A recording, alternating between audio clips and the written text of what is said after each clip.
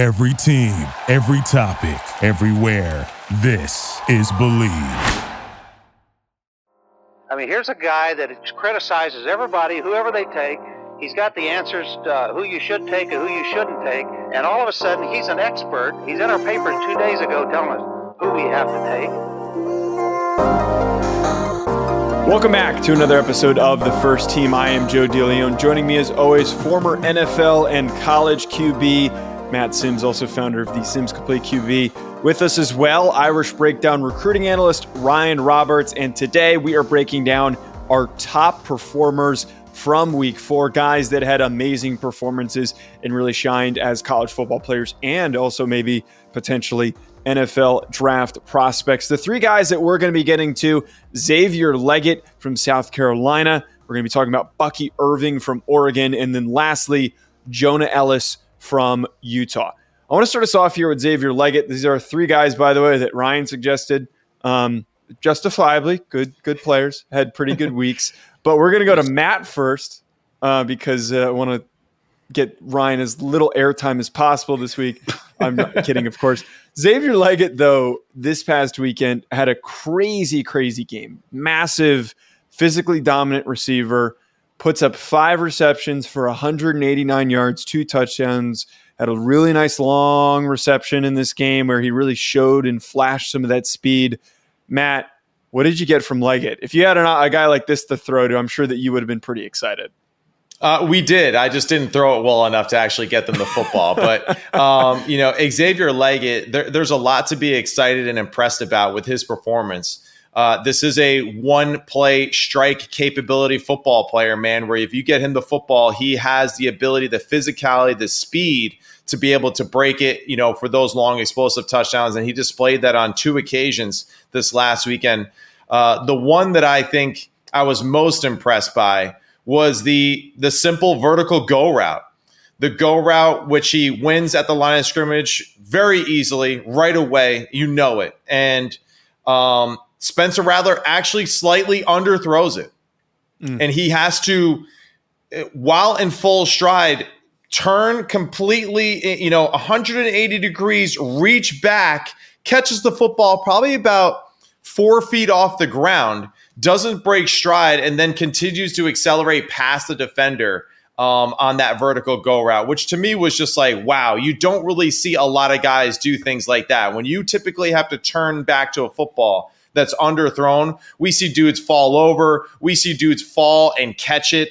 And the fact that he was able to rotate his body, catch the football on the back hip, then turn and accelerate past a defender that was within striking range of the tackle just shows you the explosive nature, the flexibility of this person, and the hand-eye coordination too to not break stride. And then the shallow cross over the middle, man. I mean, he was wide open, and after he caught it, there was no way anyone was getting him. He looked like he was a Formula One race car driver going around the bend 180 miles per hour, accelerating. So it was fun to watch.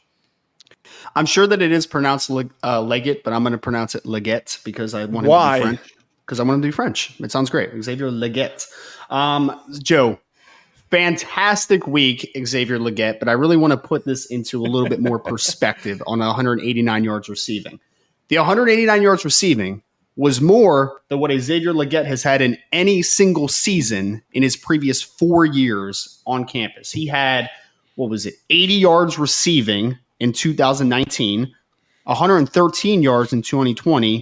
2021, he only had 63 yards on 8 catches. And then last year, he had 167 yards. So in one football game, he had more yards receiving than he has had in any other season. Now up to 27 receptions for 556 yards and 3 touchdowns. That receiving total just in 2023 in 4 games is more than he had in his entire career in 4 years, which is just absolutely insane. A guy that, I don't know about you, Joe, wasn't on my scouting radar before the season started. I had no idea who Xavier Legette is. But now I'm looking at a 6'3", 227-pound guy who, by the way, they did, the GPS tracking stuff that they do all the time. Xavier Legette was also apparently the fastest player that we had seen in college football this past year. Got over 22 miles an hour, almost 23 miles an hour at 6'3", 227 pounds. So you want to talk about a kid that is saving his best for last? You rarely get the fifth-year breakouts, right? But he is putting together a tremendous year, a guy that nobody knew, wasn't on the radar at all. The only wide receiver that you were talking about for South Carolina coming in the year was Antoine Juice Wells that used to play at James Madison. Like, that was the guy. Well, and Nicholas Harbor, who hasn't done anything this year, comes in and we even spent the time talking about him, and they haven't even really introduced him to the offense. And it's kind of funny that Legette, however we want to pronounce it, is this fifth-year guy who's had all these opportunities, and now he's totally capitalizing on them. Yeah, no, he really is, man. He is taking full advantage of the opportunities that are in front of him. And just again, this is the great thing about college football, because nobody had Xavier Legette on their bingo sheet before the season started to have a breakout. And there we are, man, 4 games of the season. And I believe he's the leading receiver in all of college football, which is pretty insane to think about. It's incredible. Great story so far. One thing to keep in mind is, why is this guy breaking out the way that he is all of a sudden? Right. I think there's a few key factors in this situation. One of them, Dow Loggins, offensive coordinator, a guy that maybe is not on the forefront of your brain as far as like offensive minded people or, gurus, but he's an NFL coach. He has NFL experience. He understands what it takes as far as the NFL views it of getting guys open. And if you do it in the NFL, you can usually do it in the college game. It's not always the other way around, right? So being in that environment, Spencer Rattler, second year in this offense now, he is probably one of the most improved football players in the past 2 years. And you really can't deny that either. He has steadily gotten better each and every game that he has played in at South Carolina. And this year is another example of it. I really think that he is playing really good football. He played well against Georgia. And, the fact is they lost to a better football team that day, but he did a lot of good things to be impressed about in that game. I'm not sure if you guys would agree, but I do think that he is a improved football player from where he has been to where he is now. This guy, the coaching, Shane Beamer, what he's been able to do, it's had a huge impact on this young man. And I think you've been able to see now guys like Xavier Legette or Legette. He's legit. I know legit. That. He's legit. But, either way, I think all of these factors have played in a part in why these young men have had great success early this season. Matt, I will give Spencer Rattler credit because I know Joe won't do it, unfortunately. I do believe he's played better. I was wait. I was actually just about to say that, so you shut your mouth. We were supposed to watch him in summer scouting. You're like, I'm not watching Spencer Rattler again. Shut your mouth. I actively chose not to because I wanted to watch some other guys, but he has played a lot better. I've heard some people say that he might be the third best in the class. I'm not going to go as that far, but despite some of the offensive limitations, I think he has really excelled.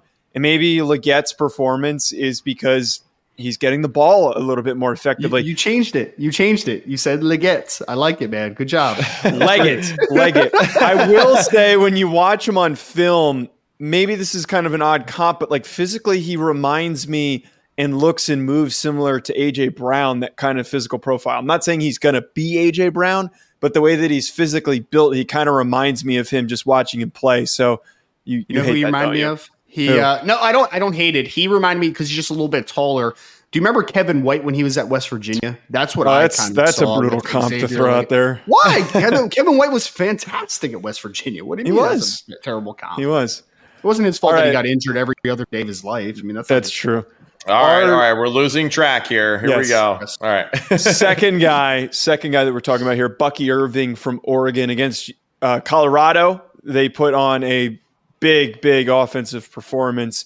And despite only getting 10 carries, Bucky Irving still finishes with 89 yards rushing, 3 receptions for 19 yards as well. Small, compact running back. I know he was a guy that, Ryan, you liked in summer scouting. Yep. I didn't watch him originally. He wasn't on my short list of guys to watch because there's just so many running backs, it feels like, in this class. But you started to see why his name is going to be brought up a ton in this 2024 NFL draft cycle, because he's twitchy, he's flexible. He's one of those guys who, when something's not there, he reverses course, he finds more space. Ryan, what did you get from him when you watched him against Colorado? I mean, it was almost insanity watching him against Colorado because he was just so much better than every defensive player he was going against in the game. And yeah, he's a smaller back, to your point, Joe, and his stat line ended up not being totally gaudy, but you also knew that Oregon in the second half called off the dogs. I mean, they were winning by, was it 35-0 at halftime, and they ended up winning 42-6 in this football game. Like, this game could have been much, much worse than a 42-6 final score. But Bucky Irving, I really thought from play one was just showed what the separation was in talents between Oregon and Colorado. We know that Colorado is an exciting team. They have a very good quarterback. They have some really nice skill position players. But I think that Oregon was able to win so decisively because you saw the depth that they have in comparison to Colorado, but you also saw the physicality they have. And despite him being a smaller back, he gives me Gio Bernard vibes in the sense that Gio Bernard was a smaller back, but like Gio broke a lot of tackles. He had a really low center of gravity. He had really good contact balance. That was Bucky. He was just bouncing off of dudes, running hard, incredibly physical. I thought he was a tone setter in this football game. I'm just happy that we're seeing how good Bucky could be. Because, Joe, I don't know if you know this, but Bucky Irving, actually, do you know what college he started out at before he transferred to Oregon? Do you know this? Was it Colorado? No. He was a Minnesota Golden Gopher, man, at one point. And now he's a Oregon Duck, and I really love him. What an identity difference. Sorry, I don't mean to cut off. That's what I'm saying, man. Weird. He could be getting pounded into the grounds at Minnesota and still being a really good football player. But in Oregon, and Will Stein's offense now, with what they started obviously last year, this is a very much more space-oriented type of system. They're going to get the ball in space. They're going to ask him to run inside, outside zone, work with the vision, and do great things in the passing game as well.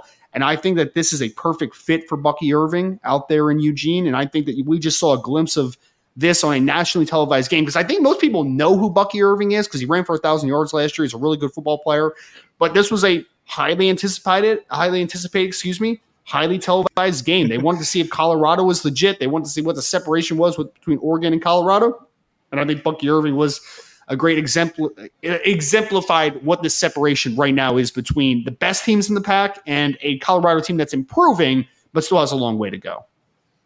Yeah, I think environment, coaching staff is really an important thing for a lot of these young football players out there. So when you are going through this process, it really is important to keep in mind just where do you think that your assets are valued the most and where coaches can take advantage of this, because Bucky Irving, like you said, it's perfect. It's a perfect match made in heaven. I think Will Stein is going to find more creative ways to get this young man the football. I would love to see this guy get more catches in the screen game, because I already know with him running between the hashes in that screen game, he is going to do a lot of damage, right, against defenses.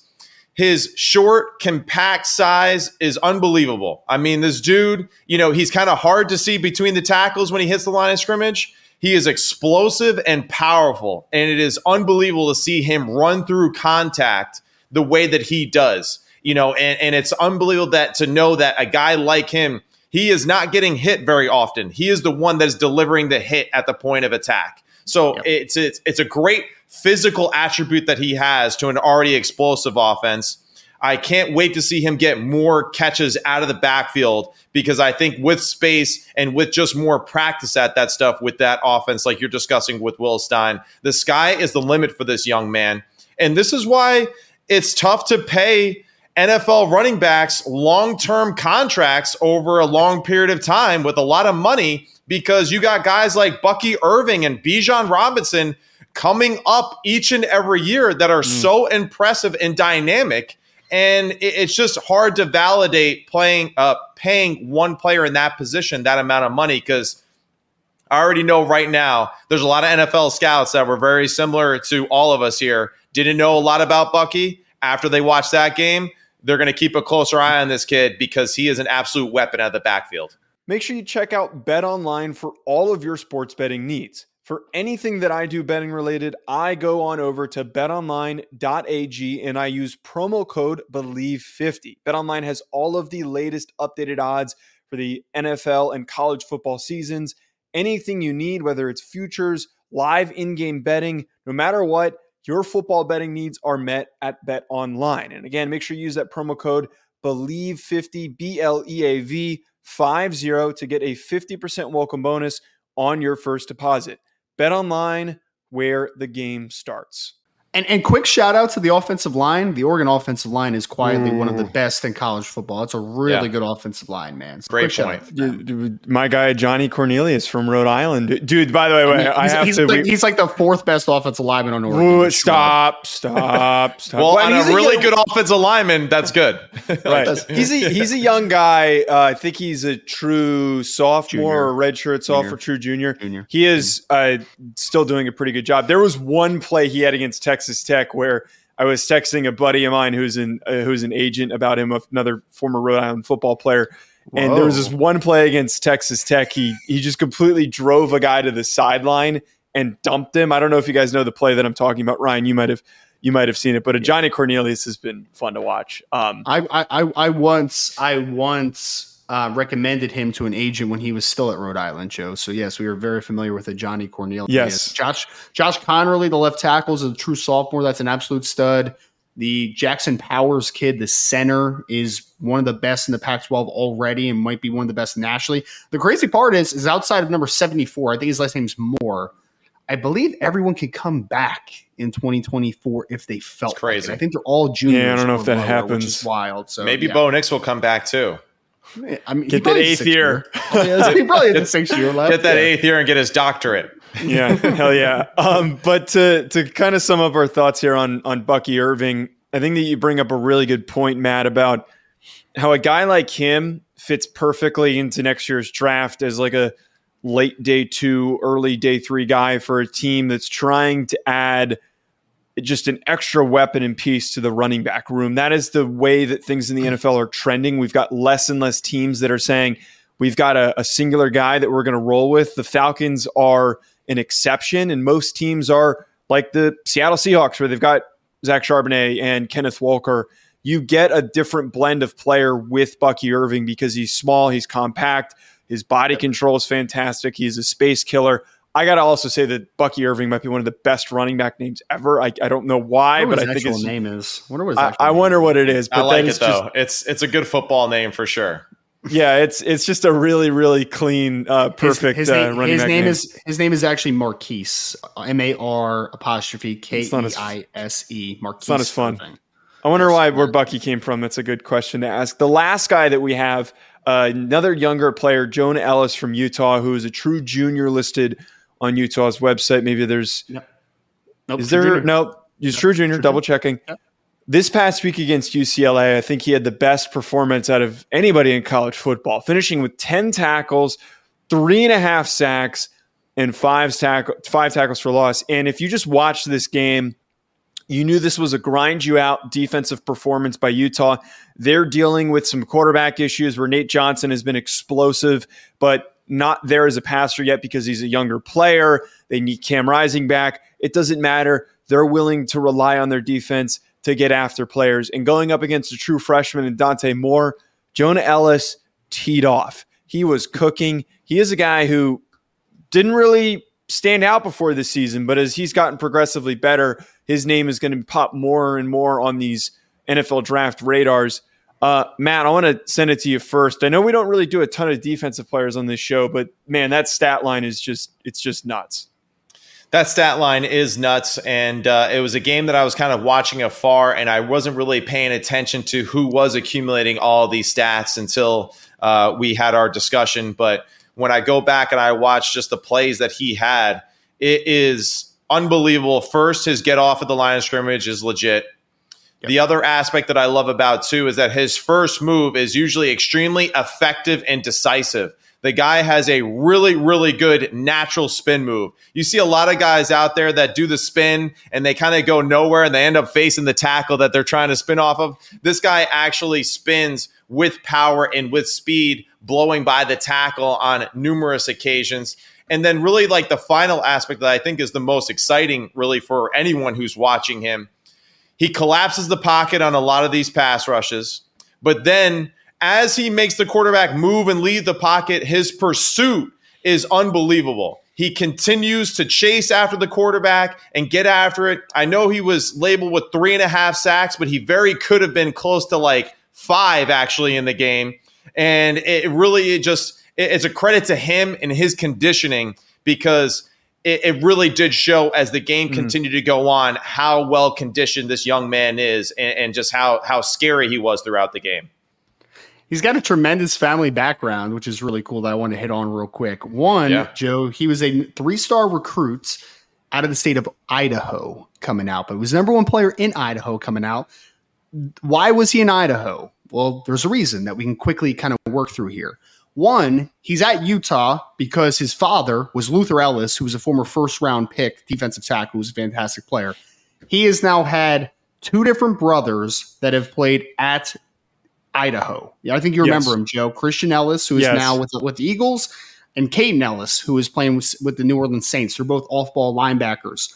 And Noah also played at Idaho, the big nose tackle that I think was also on the Eagles at some point. I can't remember, but he was the weird bunch. They're all like little, small athletic kids for the most part. But then they have Noah, who's more like their dad, and he was like 360 pounds at Idaho playing nose, which is just absolutely fantastic. So he's had now 3 brothers, that have played in the NFL. His father was a former first-round draft pick, a really good player at Utah.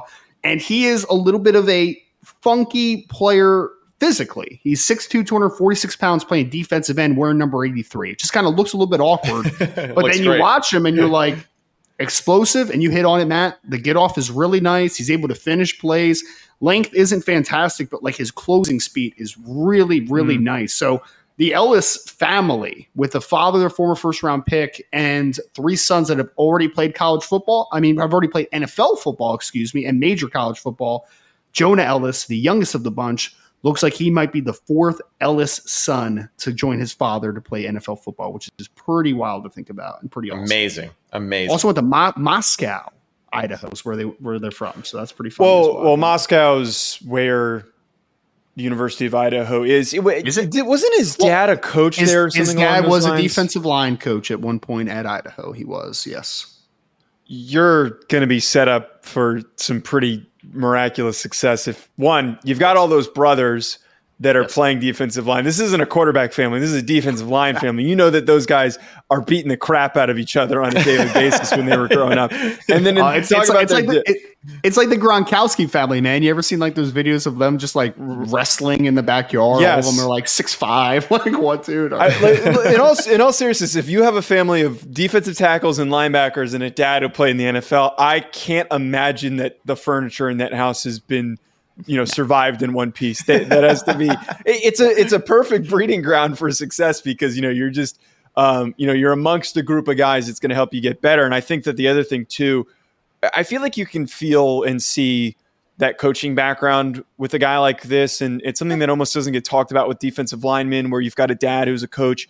You can see that nuance, that attention to the detail, the technique, all of that stuff shows up for a guy like Elliss, and have all of his brothers have been there and have already gotten there. It sets him up because he knows what he needs to do to get to the NFL. And maybe he's got a head start that he ends up at Utah compared to Idaho, which is still a very, very good FCS program. Well, he obviously was the most accomplished in high school out of the brothers because he's the only one that joined his father as University of Utah players, which is pretty cool to watch. But and speaking as a younger brother too, typically you're getting your ass kicked more than everyone else because you're younger. So he's definitely tougher, and he's learned that despite not being the typical NFL-sized defensive end, technique is a must. And I think that really has shown, like Joe said earlier, that his technique is pretty damn flawless for a guy who might not fit like the prototypical length and size of a normal defensive end. Well, Matt, you just figured out early in your life that Chris was a lefty, so he was going to lead with his left, right? So you had to do everything backwards on him. These are the things that need to be broken down and discussed more. The fighting of sibling football players is something I think needs to be analyzed more when we talk about draft prospects. I think that's a good note to wrap us up on, guys. Great show as always. We're going to be back talking about our week 5 top performers. We'll see who ends up shining this week. Make sure you hit that subscribe button. Make sure you come back when we do break down more players, as we've done so throughout this season. At Joe DeLeone, at Sims Complete QB, at Rise and Draft. Enjoy the rest of your week, folks. We'll be back. Toodles.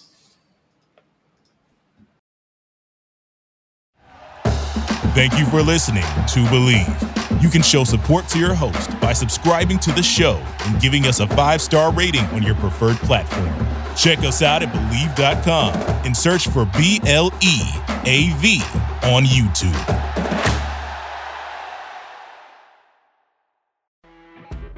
You know when you're listening to a true crime story that has an unbelievable plot twist that makes you stop in your tracks?